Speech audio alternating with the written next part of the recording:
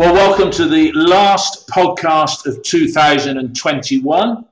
And we're doing a review of last night's match at Ashton Gate, where it finished City 1, QPR 2. Joining me is Neil Sutton, Mark and Ian. What we're going to do, the usual thing, 30 seconds from all of you.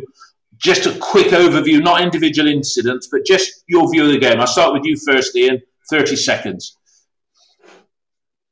It was what's rapidly becoming a Bristol City performance.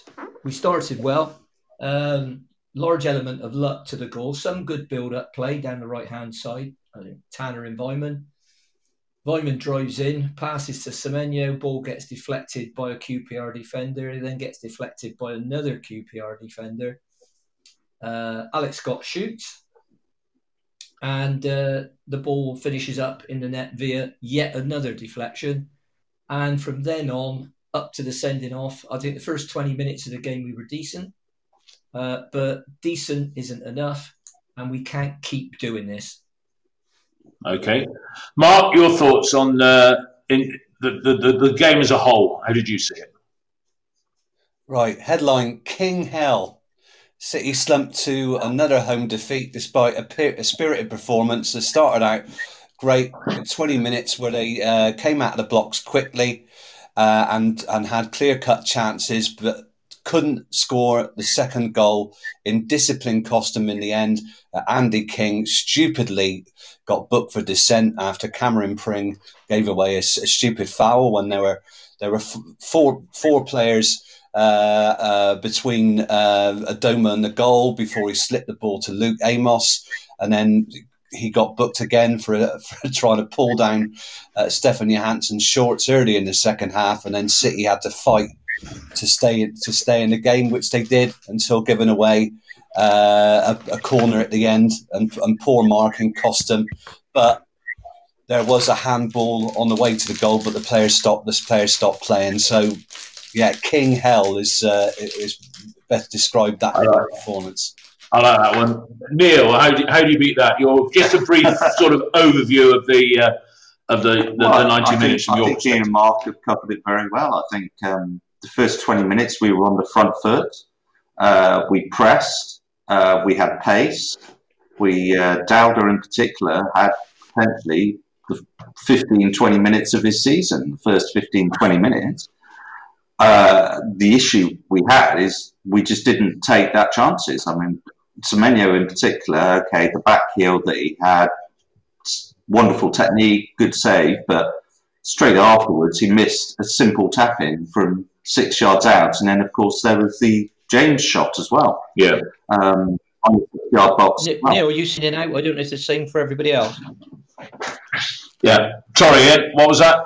Coming a bit closer to the mic, did you say? Yeah. Yeah, Neil's cutting out about every fourth word. All right, no, that's fine. Okay. Neil can come in a bit closer. Mark said he can hear okay. Neil, I agree with you there. I mean, I'm calling this episode 4F and FFS. The 4Fs were for the first time in a long time. We were playing the fast front foot football that Nigel Pearson promised us when he joined back in February. And then the FFS is, not getting a penalty, giving away a penalty, having a player needlessly booked and sent off when he should know better, and then conceding a goal in the manner that they did at the near post with a header with O'Dowda and Pring letting not the tallest man in the field get in a header, which gave the Londoners all 3 points that they didn't deserve. I felt we deserved at least a draw, and we would have got that had King stayed on, I think. And, who's to say that 11 against 11, we might have gone on and got the win. And as for Charlie Austin, well, bit of a snake, and he should have got at least a booking. But we'll talk about the referee later on. Let's look at the starting lineups. Starting lineup for us. I mean, the manager made 4 changes. He left out the skipper, Dan Bentley. Atkinson was on the bench. Chris Martin, we've been calling for that for weeks. Chris Martin was benched, as was Hano Masengo, and in came O'Leary, Andy King, Pring and O'Dowda. I thought thought the side had a balanced look about it. Ian, talk to you about the Bentley not starting, and then there's been some comment about he knows what the rules are that the manager said. So what did you think of that lineup? Well, Pearson said after the game in the Radio Bristol interview that he'd been dropped. He didn't think Bentley had been at his best lately, and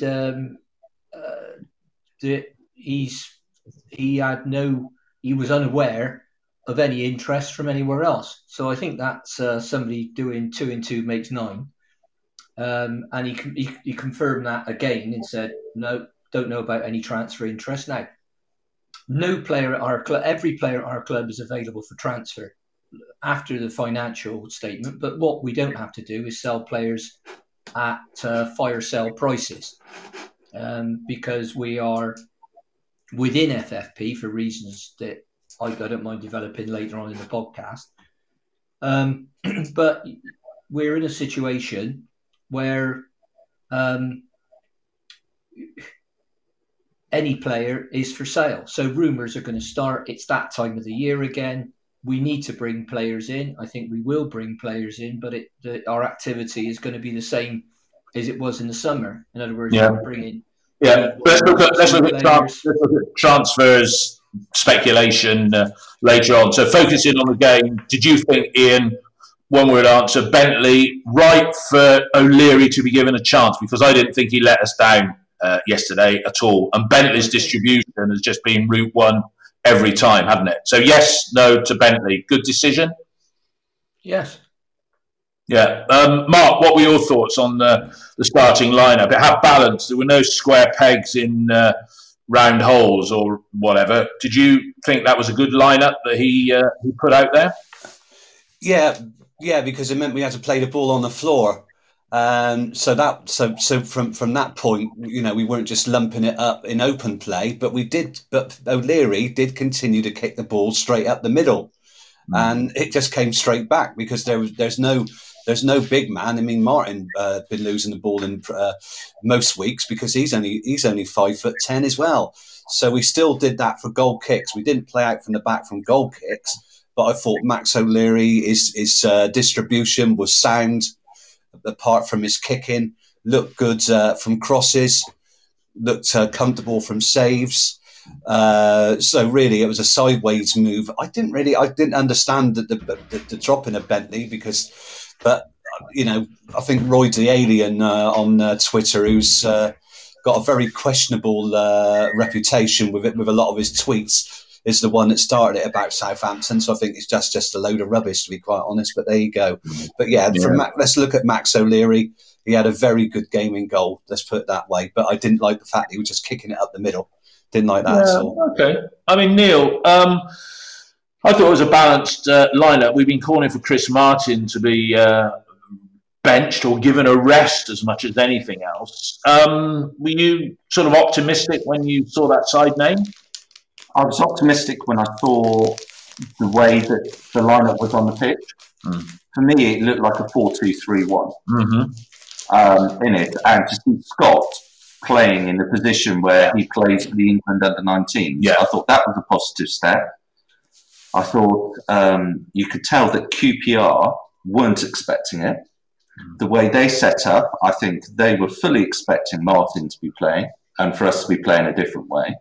And I think for 20 minutes, there's no way that you would have put Albert Adoma marking O'Dowda. No. There's no way you would have chosen that. So I think we caught them cold. I think Warburton has come out and said, first half, we weren't at the races. They caught us cold. We were on the front foot and they weren't expecting them. We had pace on all sides and we went for it.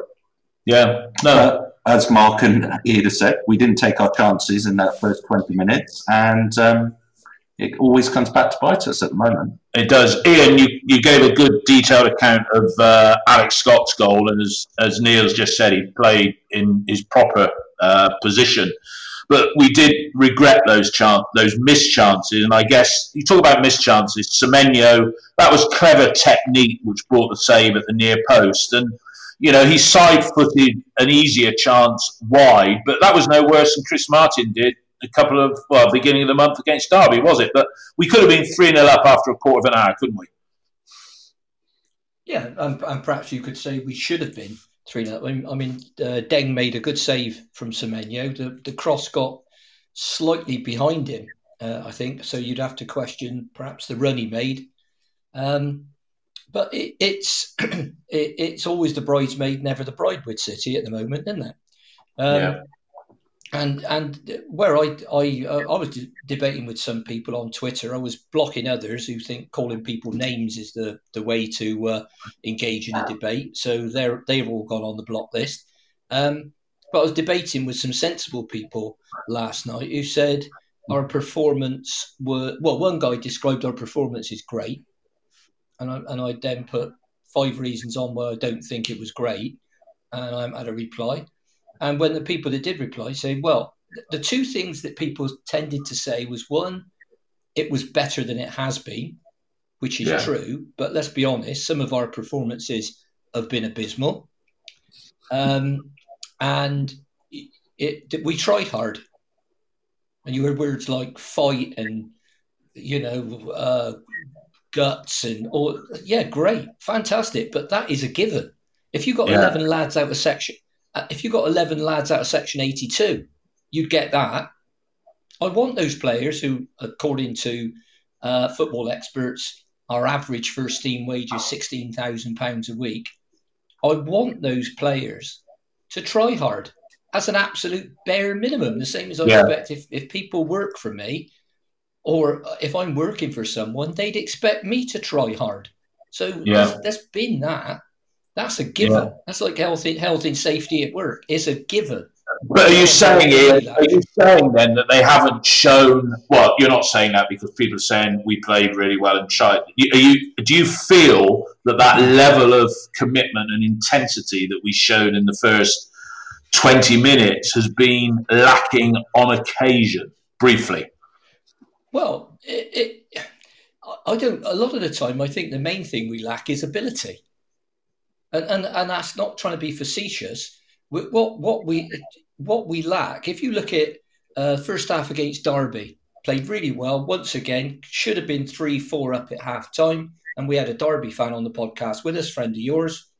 And it's and they said the same thing. Second half, go to pieces. Started well against Huddersfield. And then letting 3 absolutely ridiculous goals. So at the moment, we need to score at least 2 goals at home to get a point. Yeah. And we keep... No, that's true. My point is, Dave, we keep doing it. It's not a one-off. And you could go to games, the Forest game, should have won that game hands down, to lunatic. Swansea game, Luton game, Blackpool game. I think somebody said on Radio Bristol last night, we've lost about 15 points. 18. Neil just said 18 points by conceding. And if you even if you half that number of points by conceding late goals and add it to the points that we got at the moment, you're still in there with a playoff shout. So it's psychological. Mark, contentious point in the game. The penalty that wasn't given on Alex Scott. I've looked at it 3 or 4 times now, and certainly from behind the goal. Blatant, yeah? What were your thoughts on that? I haven't seen it as a recording.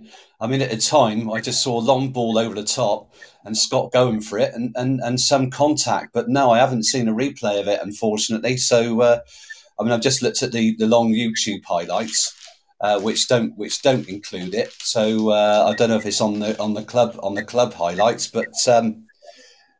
Yeah, unfortunately, I haven't seen it, so I can't really make a comment. I'm sorry. Is it actually on? Is it online somewhere? It's available. I've seen it. Somebody recorded it off their TV as well, which is how I watched it. But it's on the Sky highlights.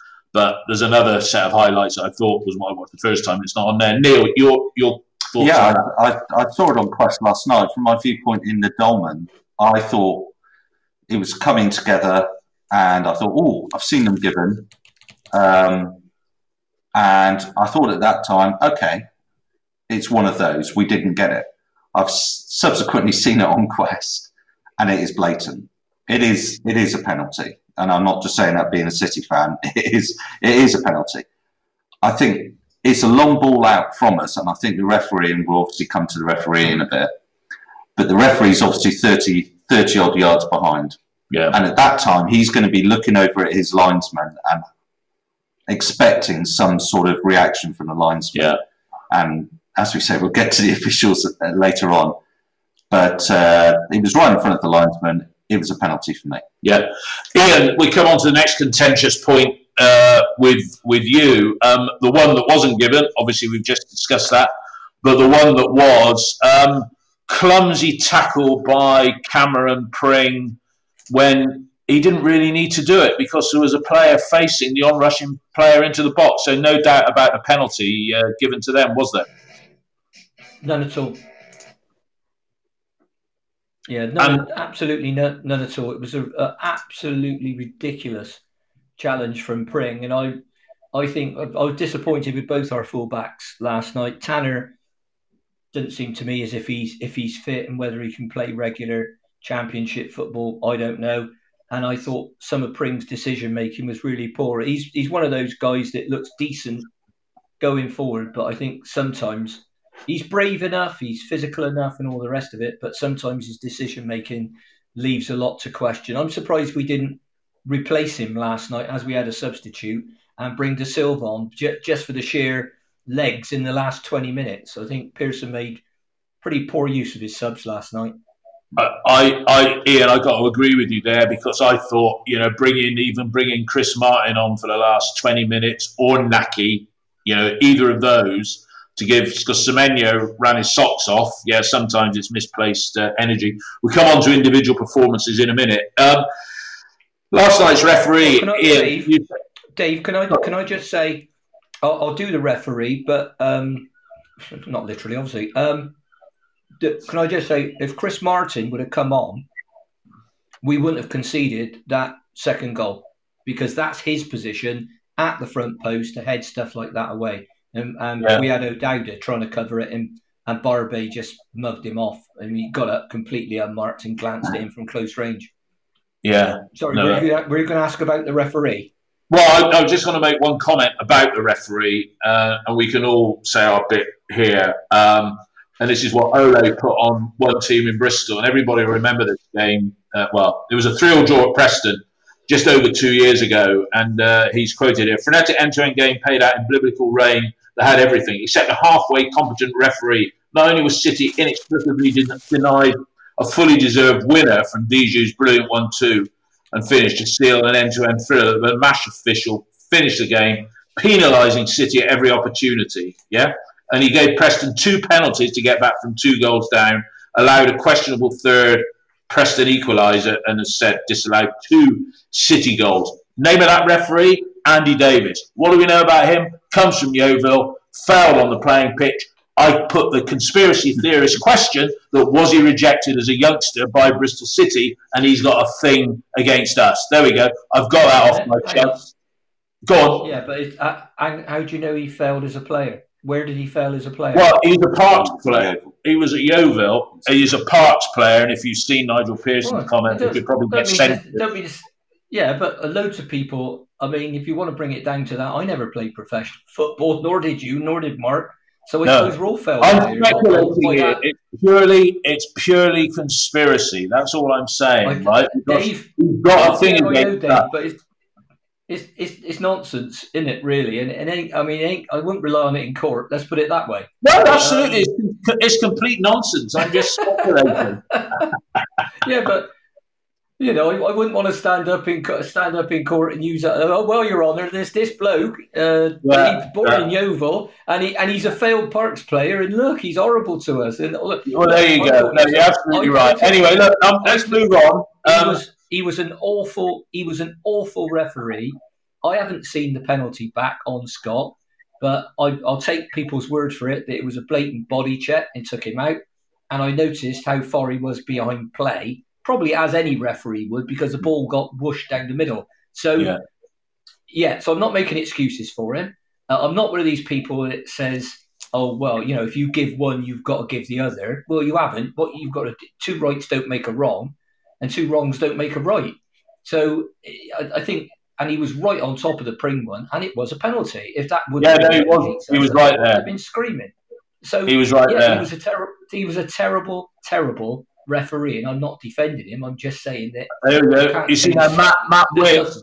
Here we go. Look, Matt Withs. So Matt Withs has made a comment on here. This is accurate stuff. Yeah. He has told us that Andy Davis played for Gillingham, Portsmouth, and Yeovil, and retired through injury at 28. So I think that adds fuel to my conspiracy theory that maybe, as a 16-year-old, he went on trial and was rejected. But there we go. He was a complete. Read my Twitter post. You can. Well, I called him a class 1 4-letter word that we're not going to repeat on here because this is a family podcast.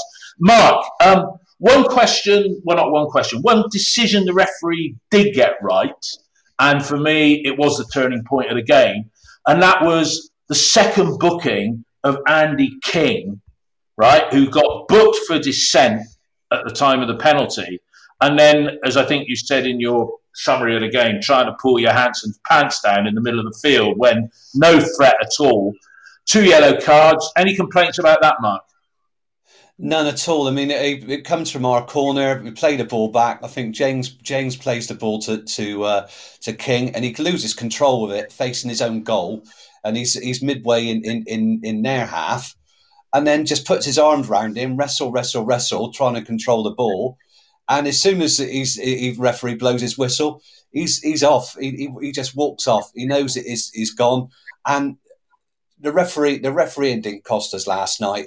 City's indiscipline cost us last night. The stupidity of Cameron Pring to give away a penalty when there were still players in the area that Amos had to get past. He'd have to have got on his left foot to shoot because I think Atkinson was in front of him. Although he squeezed his way past 4 players. And I think we conceded a goal earlier in the season, similarly down the right-hand side against Swansea, when we had players between man and the ball and shot ourselves in the foot. But it's just stupid indiscipline because we were playing well. The team had balance. We pressed well in the first half. We didn't play great all game, no. But it looked like a side playing a higher back line that could still go on and win the game. And he totally tanked that.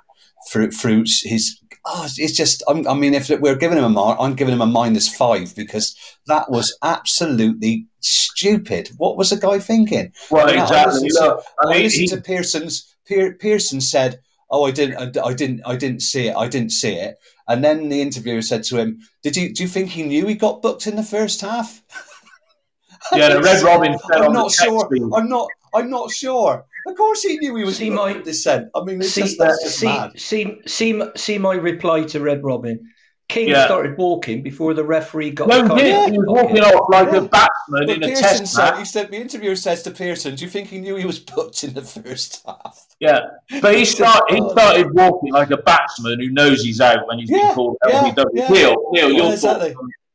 Neil, your thoughts on that? I think the most shocking thing about it last night is that Pearson has always upheld King as the experience in the side, that he's the leader in the side, that he's one of these players that he's inferred that he trusts. Yeah, and that was such a needless booking for dissent.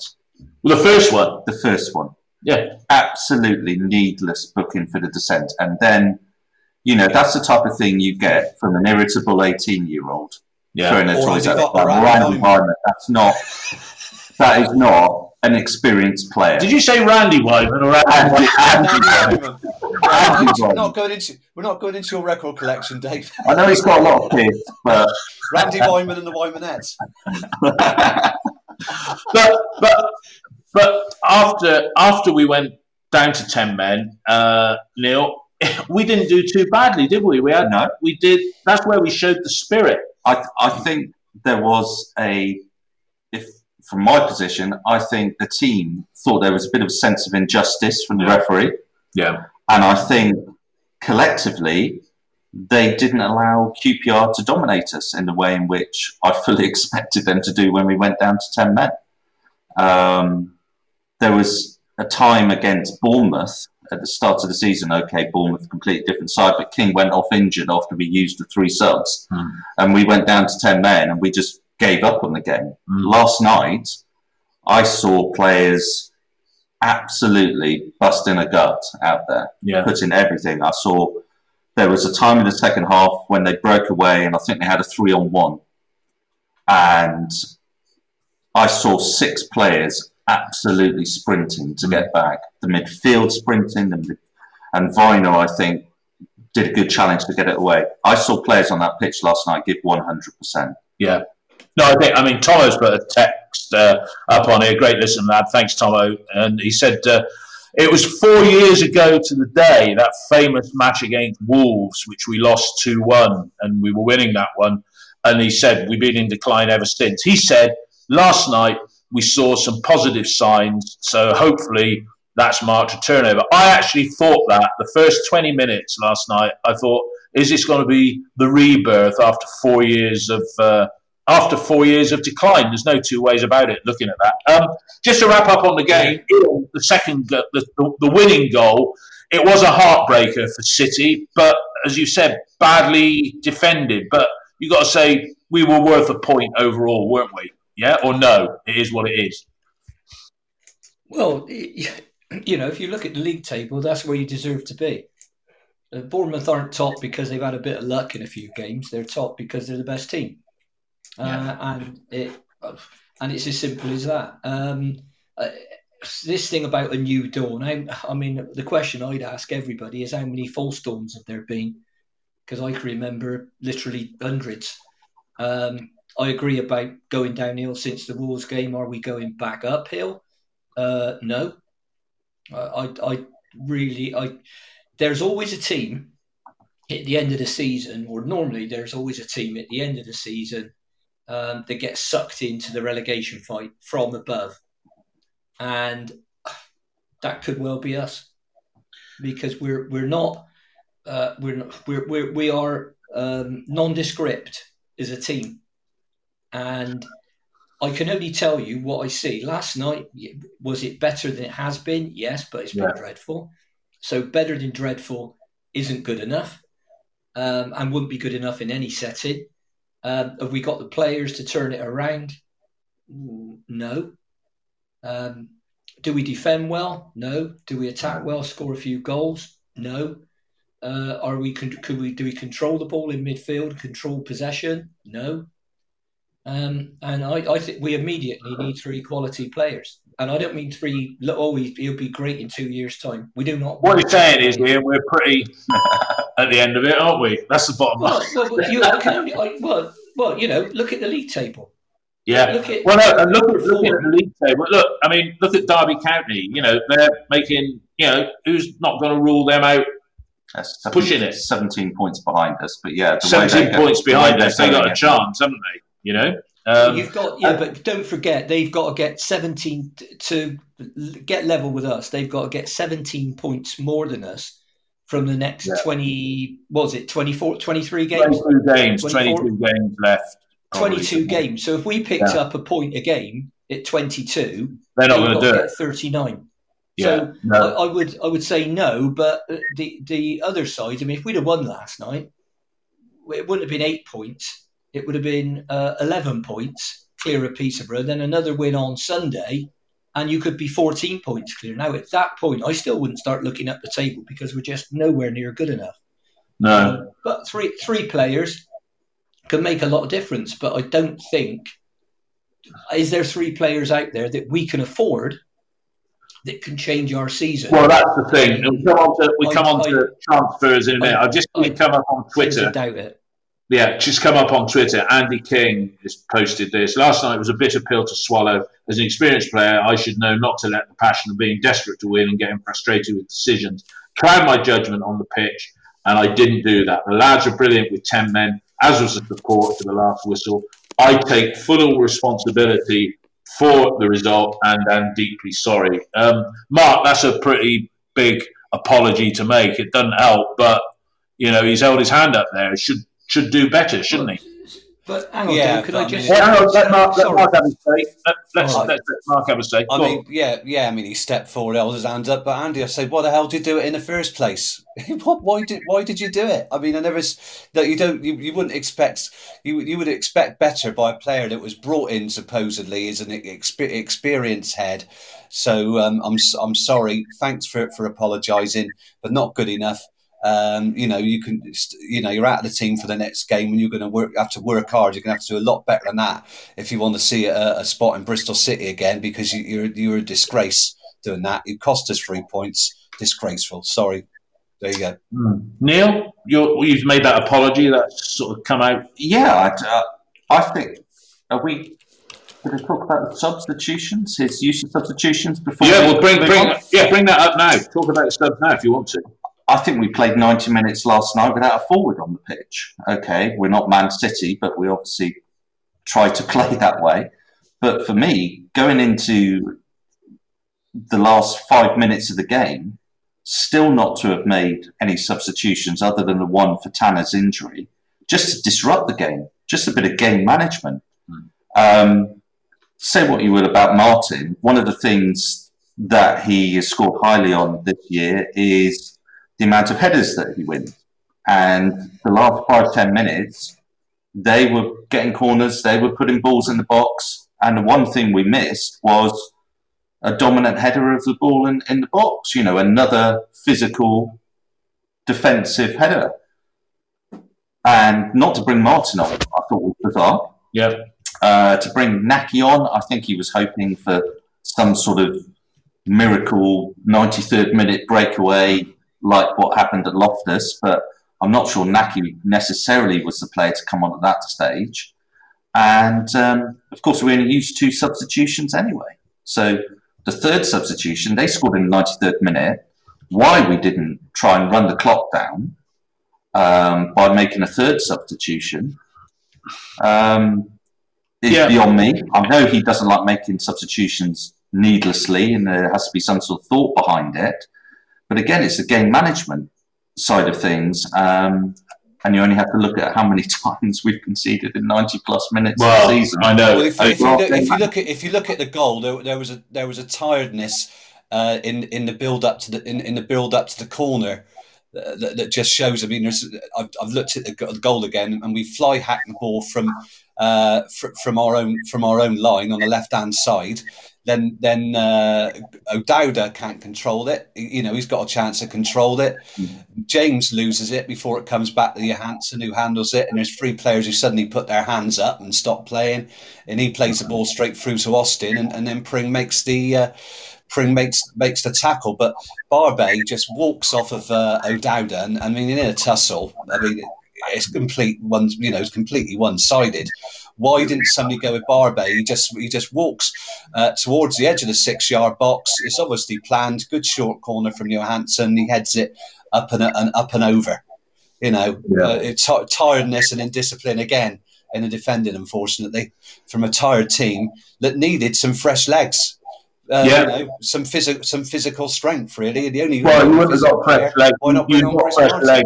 You'd have got fresh legs, but you wouldn't have had the physicality if Jay Da Silva had come on. And it was interesting, the number of times that long diagonal ball was played by QPR down to our left side. Yeah, but played to Adoma, who was far more effective in the second half, which says a lot about how ineffective Callum O'Dowda was in the second half. I'll come to each of you on... hang on a minute. Whoa, hang on a minute. How about Cameron Pring? Because he was playing left back. How about him? Look, he wasn't. And I've said this about Cameron Pring before. He runs out of puff on about 70 minutes. So then we start talking about fitness again and all those issues. But let me come before Dave. Sorry, Dave. Yeah. Before we leave Andy King altogether, can anybody tell me the reason why he had to make that challenge? Because I can, and I'll cut through it and tell you the reason. He was knackered. He was blowing out of you-know-where, and he could not run alongside and get past the bloke. And it's his first game in a while, and he should have been subbed off before that. So that was another poor use of his sub. Should have got Masengo on before that. He was absolutely blowing. Yeah. No, you're right. But he's one of his favourites. And when he's fit and available, they play. And look, he came off against, I think somebody pointed out on the pod a few minutes ago, the Bournemouth game when he came off and we went down to 10 men. It was him like, I'm coming off now. I'm knackered. Yeah. He came off. He virtually walked off in that game as well. So, if he's only on a 1 year contract, he was extended. No, hang on. He didn't just walk off. He came off and he had a hamstring injury and then he had an operation and we've hardly seen him since. All right, so he went off. That was his first game last night for God knows how long, months, isn't it? Yeah, I think Neil. I think Ian with that, it looked to me, the touch that he made, he's a professional, he's an international player who hasn't played a lot of football. And when he lost that ball, that first touch with his, when he's facing his own goal, he knew he'd made a mistake and he was probably annoyed with himself. And then he compounded that mistake by holding on to Johansson. And then watching it last night, he compounded it again by then putting his arms around him. So I think he was annoyed with himself and annoyed with his lack of control.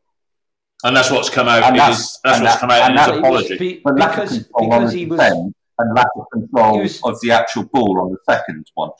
But he was physically and mentally. It was just after half time, though, wasn't it? So he just had a break. 56 minutes. I mean, he knows he's carrying. The thing is, he's got to go into the second half knowing he's on a yellow card. Don't make any stupid challenges. You're right. I think Neil. He had a brainstorm because his first touch was awful. His first touch, the ball ran away from him, and then Johansson's passed him, and then he grabs him. He grabs him about 3 times, so he can't keep running because. I think QPR have got more men going forward, so that's why he's worried. He just had a brainstorm, but it doesn't excuse it. When he went into the second half, he should know that he's on a yellow card and he mustn't make any stupid challenges. I mean, you say that and Nathan Baker, but and he's done that before. Funny enough, against QPR, but I mean, you've got to show your discipline. You've got to go in. I mean, remember Riley Towler being taken off before half-time against Swansea last season because he was booked, and Pearson thought he was showing signs of giving away another bookable offence. But you don't expect an experienced player, an international player, to do that when you're in the club's in such a precarious position. They've already blown a 1-goal lead. Don't give the other side an advantage, and that's what he did. Unforgivable. And all right, I want to come to.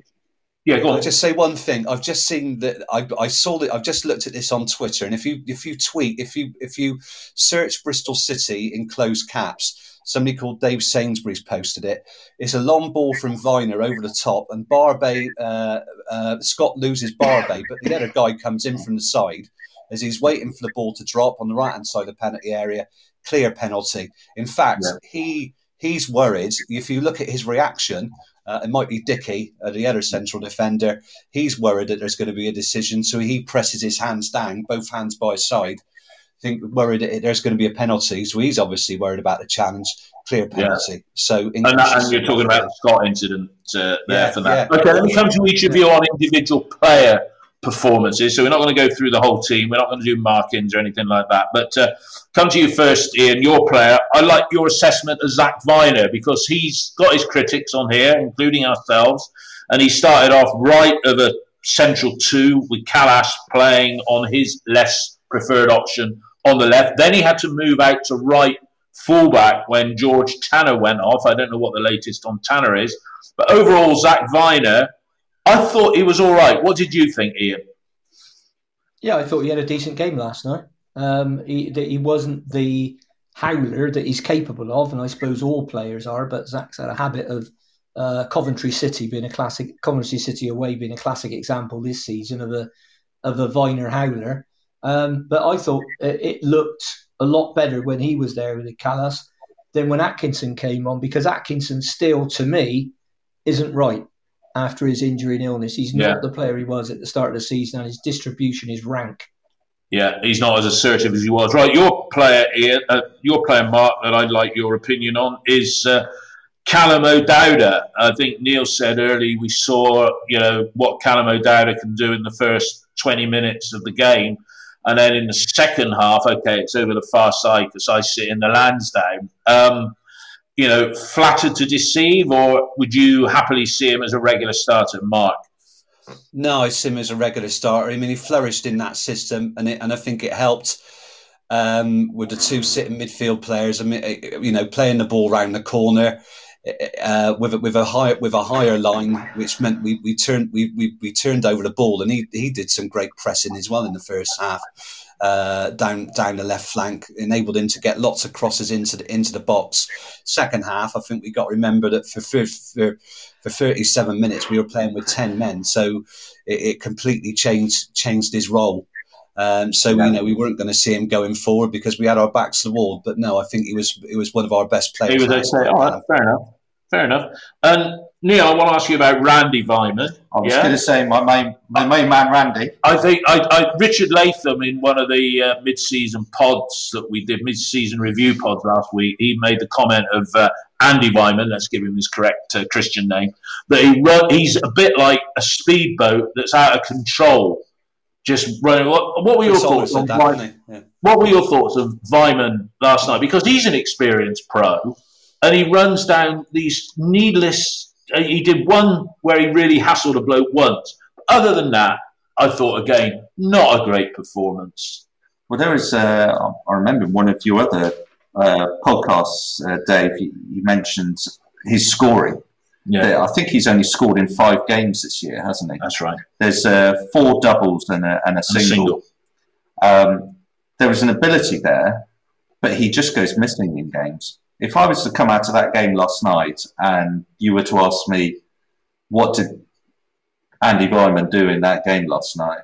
I'm not entirely sure that I could come up with a list of his contributions because he was anonymous in it. And other than the fact that I know he got a booking for Descent again, I can't actually remember him having him. No, and he was beating the ground in frustration when he got run off the ball. As I say, that guy, he's got a wholehearted commitment, which is what gets him in there, but he's been stealing a wage of quite a substantial amount. Okay, lesser terms now, but then why play him on the right of a free? Well, you could have played him up. You could have played him as a lone striker with Semenyo on the right, and with Semenyo pushing the ball past. Or you could have played left back, would have been more effective. I'd sooner see Belarus given a run out, and there's 12 years age difference between them. But you'd expect more of a contribution from one of your senior players. And if we think about it, again picking up on comments from Otib last night, we were let down by senior players last night. Well, notably King. It was very difficult, I think, to sit back now the morning after and to think about that game, and that there's almost an element of what could have been, because we were on top, we conceded a needless penalty, then we had the whole Charlie Austin incident at the end of the half, which upset a lot of people that I'm sure we'll come to. The second half hadn't really got going before we were down to 10 men. So once we went down to 10 men, the way we were playing ultimately changed straight away. Yeah. Any future substitutions, any future game plan went out the window.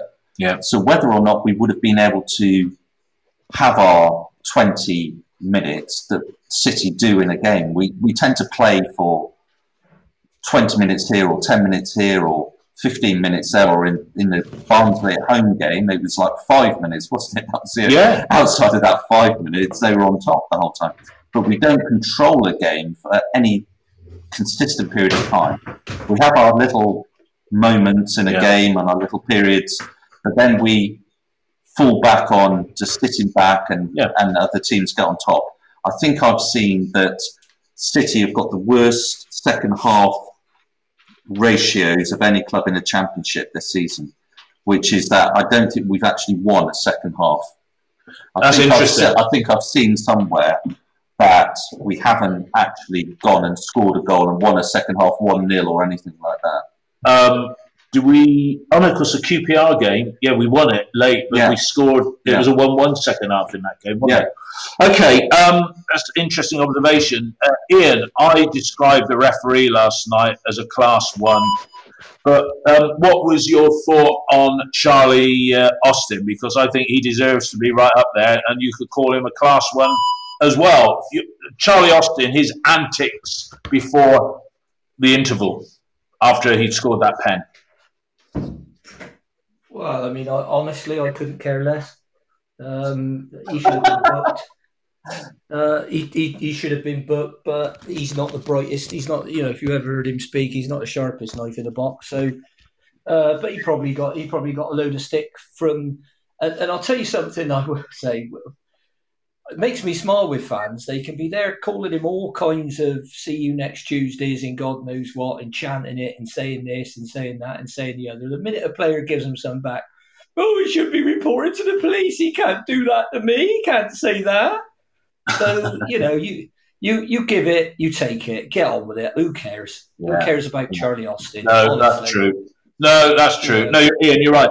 Mark, there was an interesting table that came out yesterday. You might have seen it. I think it was on Twitter. And it was performances in the calendar year for all 92 clubs, right? And little old Bristol City, we're down there in 87th, 87th in terms of overall performance in the 365 days that made up the year. The only good thing about that was that Rovers, I think, were about 89th or 90th. Poor. I mean, let's be honest, Mark. 2021 has been an absolutely year for City, hasn't it? In every respect. Mark, quick 30 seconds from you on that. Oh, it's been a year. We want to forget. Falling off a cliff under Dean Holden and Nigel Pearson and managed to change it. I mean, we've lowered our expectations with him. Saying we expect to struggle, but we've really struggled. He should be doing a lot better, but it's a year that we want to forget. I mean, the last 4 years we wanted to forget, but this has been like hell. This has been an event horizon of a year for Bristol City. If we come out of it in May and we've still got our championship status, thank you to whoever's up there. If you're an atheist, whatever. Oh God, I want to write this year off. It's like an event horizon. It's the road to hell. Yeah, I mean, Neil, it has been, it has been bad, hasn't it? And it hasn't really got any better under Nigel. And is his reputation keeping him in a job, would you say? I don't know if it's his reputation. I think it's just a question of there's an expectation that we're just on this downward trajectory at the moment. I think as a club, we, any other normal time last night, conceding in the 93rd minute, there was almost, here we go, Groundhog Day again. Yeah. And with some of our performances, the Coventry away. Yeah. When they're down to 10 men. Yeah. And they score 3 goals against us when they're down to 10 men. Yeah. And throughout the course of 2021, we've just seen bizarre performances where, last season's team gave up. I think that's fair to say. Yeah. And if the season had gone on for another month, we'd have gone down, wouldn't we? And some of that may be due to the contract negotiations and Ashton doing what he did and saying what he said, and a number of the players. And he's inherited the squad. Dave, I'm struggling to hear you in now. Other managers have gone in to other clubs in the Championship and had a positive effect. Yeah. And Nigel, for whatever reason, I'm still behind him. I'm not going to slam him here. No. I still think there's a 3-year project, and that is based on the amount of high wage earners that are leaving the club by summer 2023, which is when their contracts are up. And that is why it is 3 years. But we can't go on the way we are at the moment. Something has to change, either as we're going to get to with the January window or the summer window, or we need to take a hit on some of these players that aren't even in the playing squad and are getting 25,000 a week. Yeah, Ian, I think we'll talk in depth about the finances probably in the window more in detail. But a shit year was, I've said it now, it was summed up when the results were, there's no good day to publish bad news. So they did it on the sort of that period between Christmas and New Year. It was about 4 million worse than we thought. And let's not get into the ramifications of COVID allowances and everything like that. But 38 million loss is a headline figure, yeah, to cap a crap year. What do you see happening in the transfer window? That is it possible to get better than what we've got with limited funds without selling? Ian, you first on that. Well, we need 60. We've got 66 points left to play for, and we need 23 of those points, or 35% if you prefer, in order to stay up. If we can't do that, we deserve to be shot, never mind relegated. But I don't have a great deal of confidence in a manager with Pearson's record, which is, I don't know about second to none. It's fourth to quite a few. His record's abysmal. He's only won 9 games out of 38 since he joined the club. We've got a minus 17 goal difference in that period and a win rate of 24%. Does that include a Middlesbrough game, Ian? No.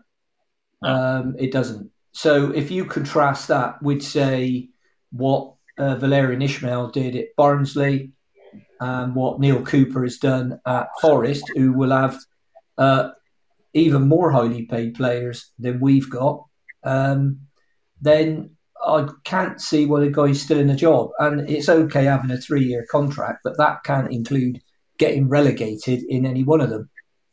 And I've got severe, I voiced it before, I'll voice it again until somebody can give me a good reason to think otherwise. I don't think Pearson's the man. I don't think he's demonstrated that he's the man, and there's no evidence. Now, what do I think we'll do in the window?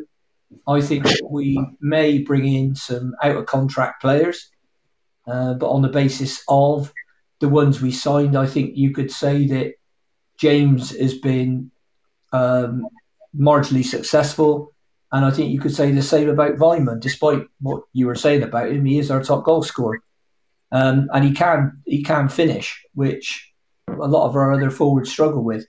I mean, last night, did Weimann or O'Dowd have a shot on target? And I think Semenyo had 1. So I judge forwards on 2 things: goals and assists. Work rate is, like I say, that's a given. Yeah. Can we, to answer your question, can we bring in better players than the ones we've got? Well, God, I hope so. But without a clear identity, without a clear pattern of play, I think whoever we bring in may struggle. And based on the 2 lads that we've brought in, I thought Atkinson did very well to start with. Something's wrong. He's off where he was. And I don't know if Tanner is physically up to it. And he went off injured again last night. So is it his hamstring again? Well, the new Nathan Baker, perhaps, yeah? Maybe the new Nathan Baker. I don't know. I wouldn't put it that strongly at the moment. But I'm just saying, as he was brought in as, in parentheses, one for the future, I'm concerned that, we need ones for now. It's no good bringing in a young lad and saying, oh, you'll see what this kid's like in 2 or 3 years' time. So if we get relegated, he won't be here. So, and that's why, to be honest, I'd like to see sensible use of loans. Because then if it doesn't really work and Pearson does need to go, then at least you're not burdened with more. With 3-year you're not burdened with a 3-year contract of a player who doesn't fit the new manager, if there was one. Doesn't fit with their plans. Exactly that. And I think that's maybe another reason, because Nigel Pearson's got a major problem if he loses this job, because he'll go down the same route as a lot of managers you never hear of anymore. I'm talking about John Gregory, Brian Little, who had good jobs at the time, but you don't hear about them anymore because they get judged as being yesterday's man. Chris Hughton could be another after what happened to him at Forest. I agree. It's pivotal for him to get it right at Bristol City for his good, as well as ours, as well as the absolutely 100%. And it's just, I'm sorry, but it's just not happening. I'd love it if it was. Don't get me wrong. I don't want to see us lose games like that. But and you have to think, the first 20 minutes, the crowd was really up for it last night. The first 20 minutes, you're thinking, this is it, because we had a side that had some decent shape to it. Okay, Mark, let me ask you sort of like the same question, really. I mean, the finances have come out. But I see no point in signing the much heralded Rotherham striker, even if he'd want to come here, age 30, with wages and a 3-year contract. You're talking a £2.5 million commitment, say, right? Part of me thinks, unless it's an outstanding signing, and I mooted the idea of Dwight Gale, as somebody else picked up on the other day, which is again stupid by me, perhaps. Other than outstanding signing, I'm minded on loan. I'm minded to go with what we've got. And as Ian said, we got to pick up, on aggregate 7 wins between now and the end of the season, throw in a couple of draws. Yeah. But should we just forget this transfer window? And even if players are sold, there's an argument for saying, well, that's going to reduce the losses this season, and we've got FFP to worry about more so next season. We don't know what COVID allowances are going to be. But I'm saying, Mark, just not do anything this transfer window, because we can't get better than what we've got without spending money, and we haven't got that. Well, if you try to spend money even for lower league players, you're going to get inflated. You're going to get inflated transfer fees, even for bang average players like Michael Smith for a team that's near the top of League One. So I forget that. But why not use the loan system? I think that's been the biggest mistake this season. There's other teams that have used the loan system use the loan system well, because they're on a worse financial footing than Bristol City.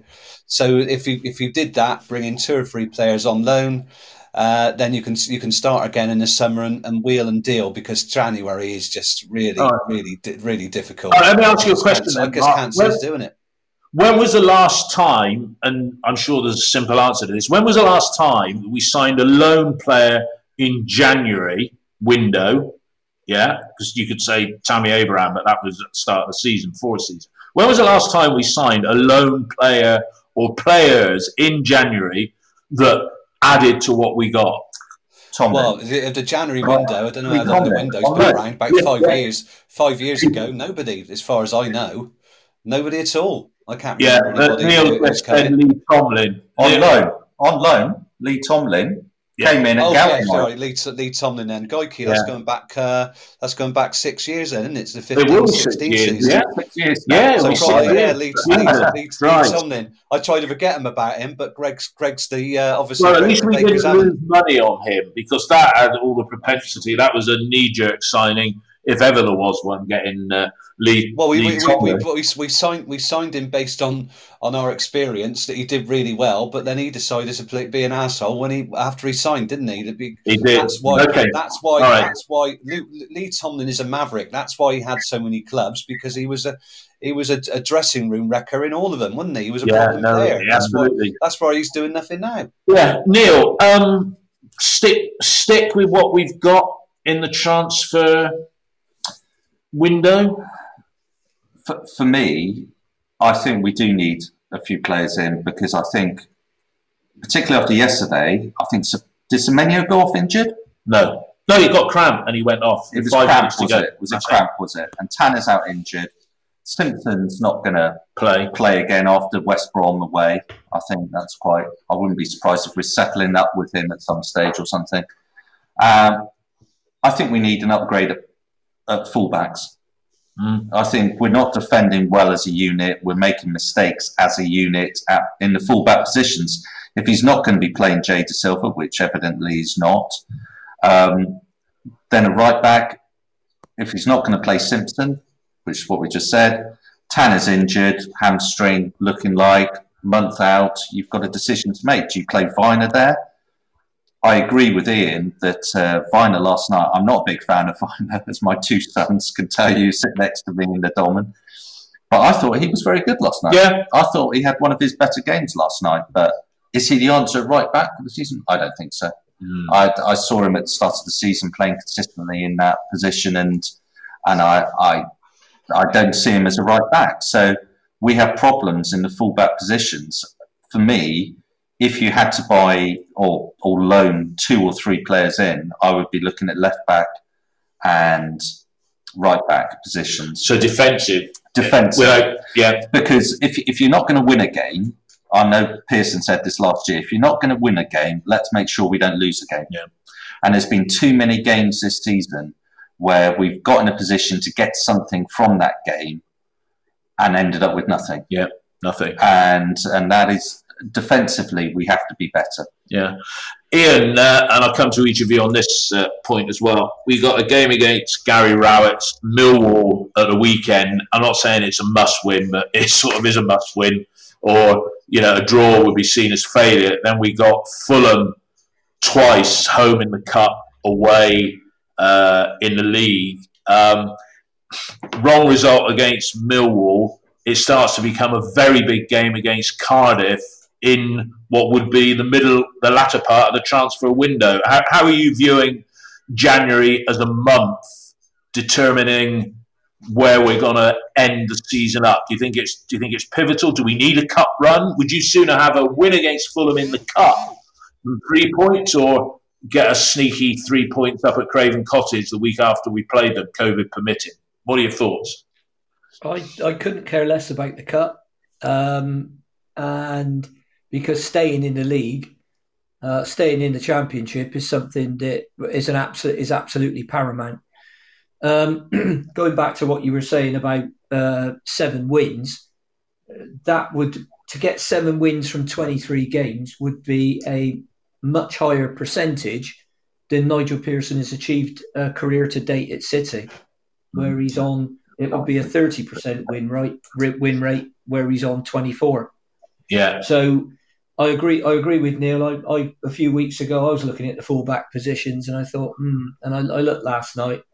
So for me, we could do with up to 6 players. I don't think we'll bring in 6 players, but right back, left back, old in midfield.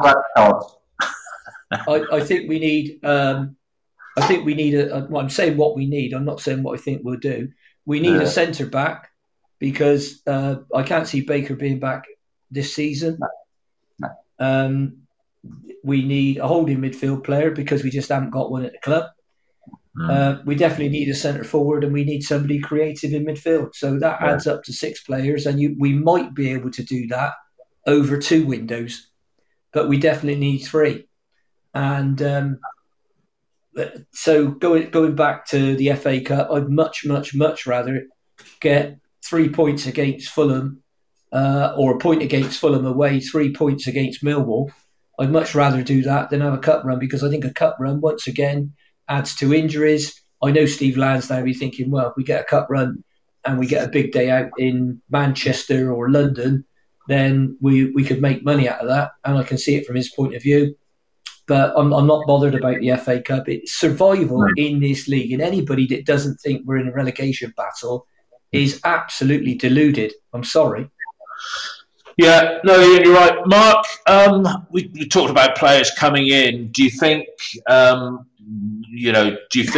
at least one player of substance will leave Ashton Gate?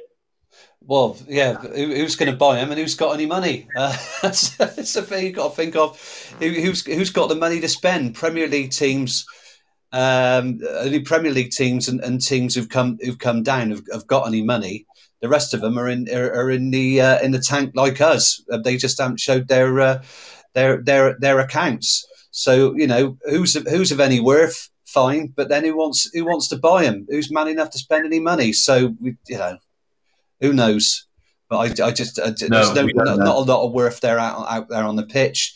I mean, I don't think Dan Bentley's going anywhere, but he has got some worth as maybe a second or third choice keeper for a Premier League team. Alex Scott has got some worth for, as a developing player for a Premier League team, maybe, in the way that the Chelsea offered 1 million for Semenyo a few years ago and we didn't take it. maybe, but City have got to score goals. The problem last night was when we had our best spells of the game, we didn't take our chances.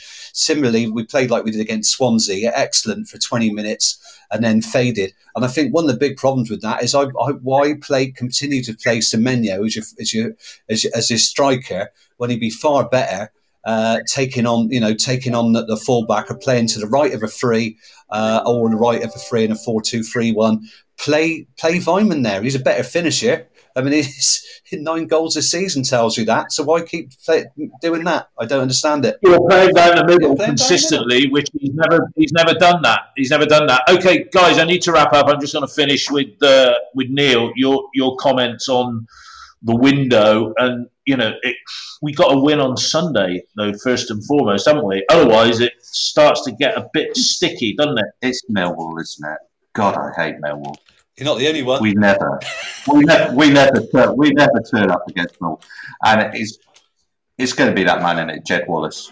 Yeah, Jed Wallace against us. Yeah, again, I don't know if he's playing at the moment. I know they've got a load of players out with coronavirus, and I know they fielded a load of under 18s and under 23s that still won the other day, but yeah, one lad they had on the bench was 15 now. You sure it was he? And they still won. And that's where we are. And it's we're trying to do the right things, and we're trying to get over the line and just get the points on the board, and we just can't get any consistency. Yeah. But with regards to the transfer window, which what you're doing, I think I don't think there'll be any transfer fees gone out, because we've got contract negotiations with so many players in the summer that I don't think we're going to be taking on a 3-year contract for anybody. So then it's got to be loans, hasn't it? It has, and that's something that the manager, this manager, isn't keen on. No. And you talk about out of contract players as well. Are they match fit? Where are they now? If they're out of contract now, they should be here now, because there's no barrier to them coming. Yeah, I mean, I see Ian's point with regards to the centre back, and obviously Mariappa, who we had in, who started well and then faded like everyone else. Atkinson at the moment is a strange one, isn't it? Because there is some talent there, but his body language is off, isn't it? He doesn't look comfortable. No, I thought that. And he has got an element of being bullied in games a little bit, but then I think to myself, well, it's his first year in the Championship. 2 years ago, he was in non-league. Let's give the guy a chance. Let's not, give him to develop. But he's come back in, as Ian has said, since his illness or since his injury, and his body language on there, he's nervous, he's agitated, and not good. There's something not right with him. Guys, Mark, Ian, Neil, everybody, Happy New Year. I don't know if anybody's going to be celebrating much tonight, but it's going to be a quiet one for me. We'll be back after the Millwall game, where we'll review that. We might talk a little bit more about the club's accounts. For everybody who's listened on this New Year's Eve and beyond, no doubt, thanks for listening, and have a great night, and have a Happy New Year, every one of you. All the best. Cheers. You too. Have a happy New Year, everybody. Bye. Ta-da.